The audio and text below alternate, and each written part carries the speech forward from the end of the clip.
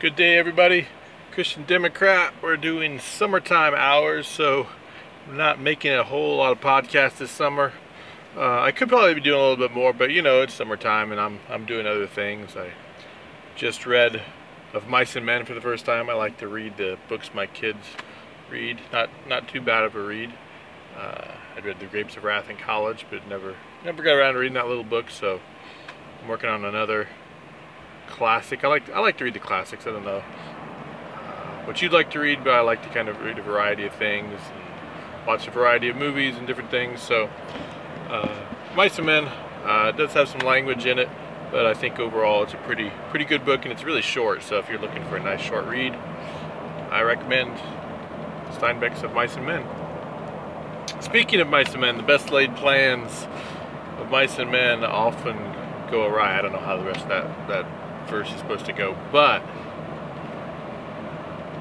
this month Franklin Graham called for prayer for President Trump the first Sunday of this month. I don't know if that's June 2nd or what day it was.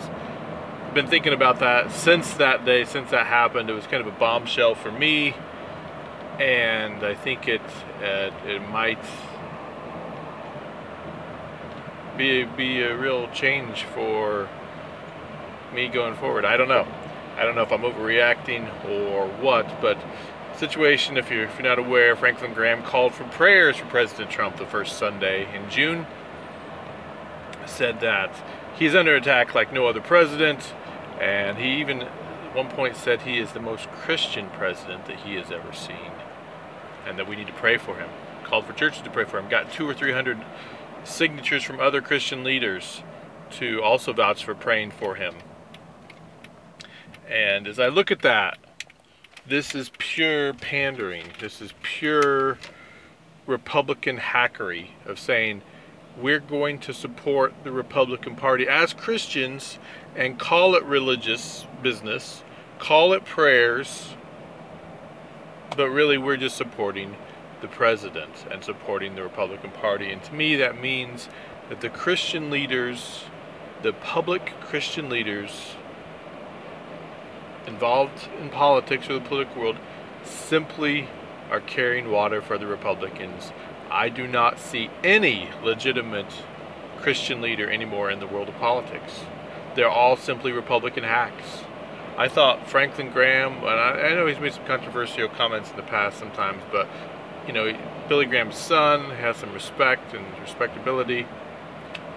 This was not a prayer to be called for the president from biblical means, from the verses where it talks about praying for your leaders, which I should do more praying for the president, no doubt.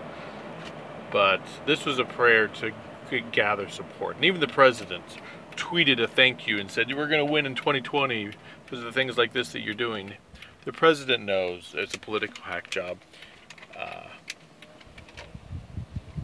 The Christian leaders should be a little smarter. Now,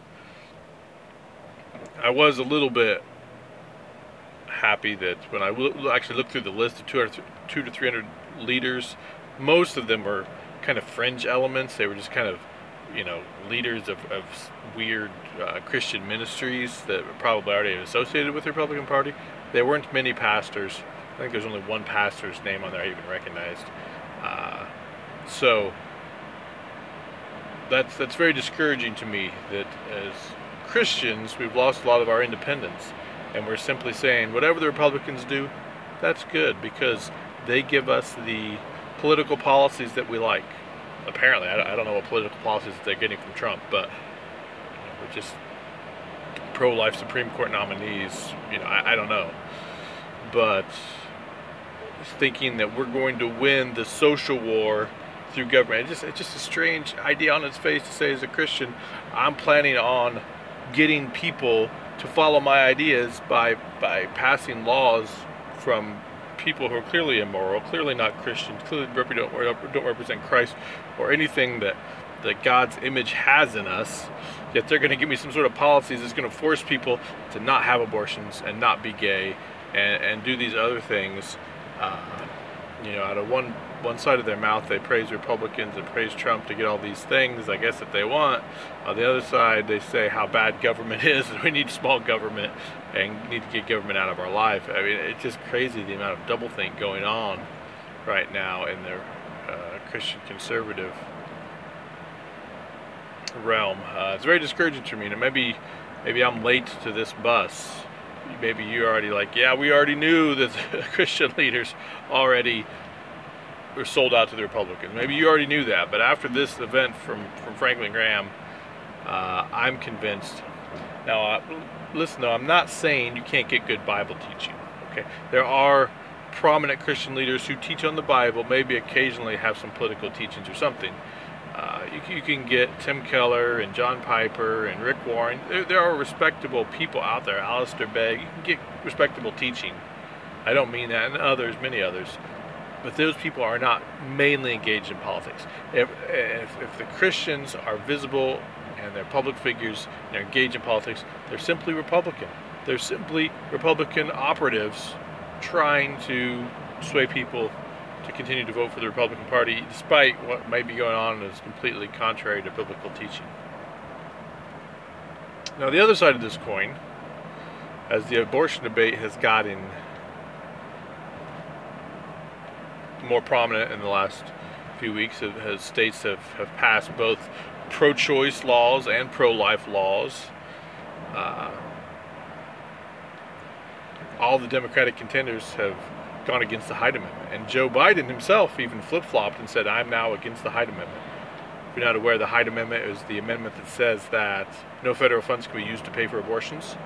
And it's seen as kind of a compromise that allows the federal government to support places like Planned Parenthood. Simply, the money will not be used for the abortions. They'll be used for other services. Planned Parenthood does provide other services for women that are biblical and that are good for women. We just don't agree on the abortion issue. But they're all against it. So saying that, no, we're going to force, your taxpayer dollars to go to pay for abortions.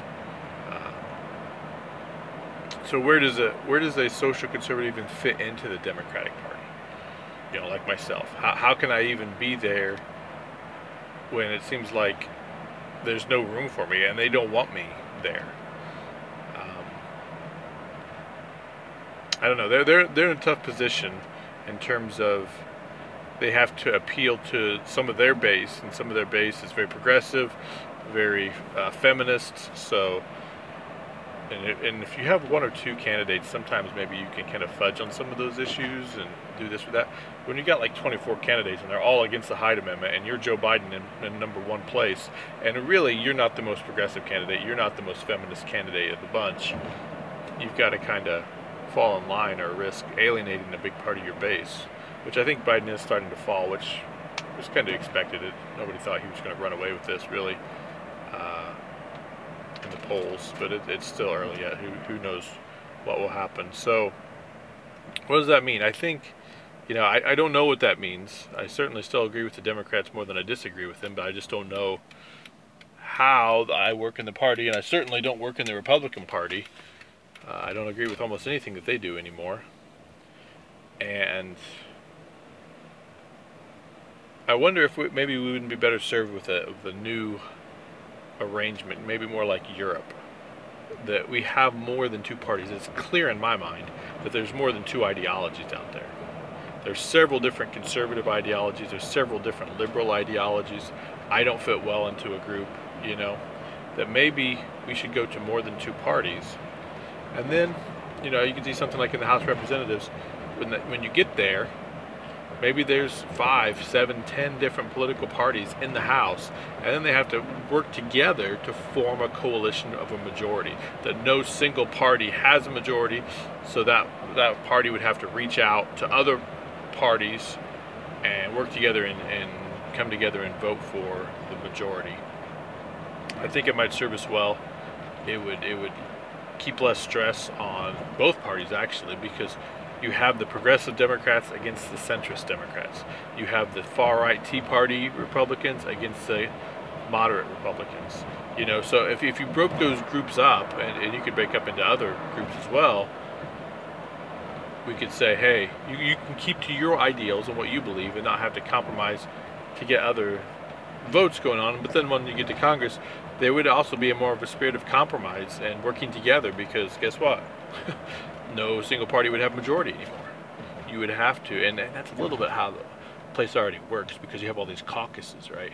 That's what they do with these caucuses. Say, I'm a Republican, but I'm in the Freedom Caucus, and the Speaker knows he needs the Freedom Caucus's support on things, so he has to do certain agenda items for the Freedom Caucus. Same thing in the Democrats. They have the Black Caucus, and I don't know what other caucuses. They have other caucuses. I know. I should look that up, I suppose. But same idea, that you've got to do things to appease these caucuses. It's not all that dissimilar from different parties. It's just that we just like to keep the two umbrella parties. So I don't know if that's a viable option or not. But certainly, it's not the first time in history a Christian has felt squeezed by the political pressures. Not fitting in is, I think, a hallmark of Christianity. That you don't do things like the world does things. And if you're lining up completely with one party or the other, perfectly in what they do, I would say you need to really question whether you're following God, if you're following what the Bible says, because I think there's a streak of independence and a biblical standard that is not of this world. And so I don't know if I'm comforting myself with the fact that I don't fit in or what. But if you got any ideas, you got any messages of how, I don't know, you resolve this, I don't know. But you keep fighting the good fight. You keep trusting it, that our government is a good tool to help, but it is not our Savior. Our Savior is Jesus Christ, and that we are going to try to represent Him the best we can, even with our political ideologies, as crazy or, as out there as it may seem. You don't disengage from the culture, but you engage it. You don't sit on the partisan lines and say, I'm just going to wholly join the Republicans or wholly join the Democrats. I'm going to be working with some sort of independence. You can work within a party, but you don't work as the party. And that's what a lot of the people on the right have done. And the people on the left, I'm not sure that they're totally ready for someone like me, but one never knows. Maybe hope springs eternal. So that's my message for today. A little bit of a downer, but I think that really hit me hard. Franklin Graham did, and made me start to think, where do we go from here?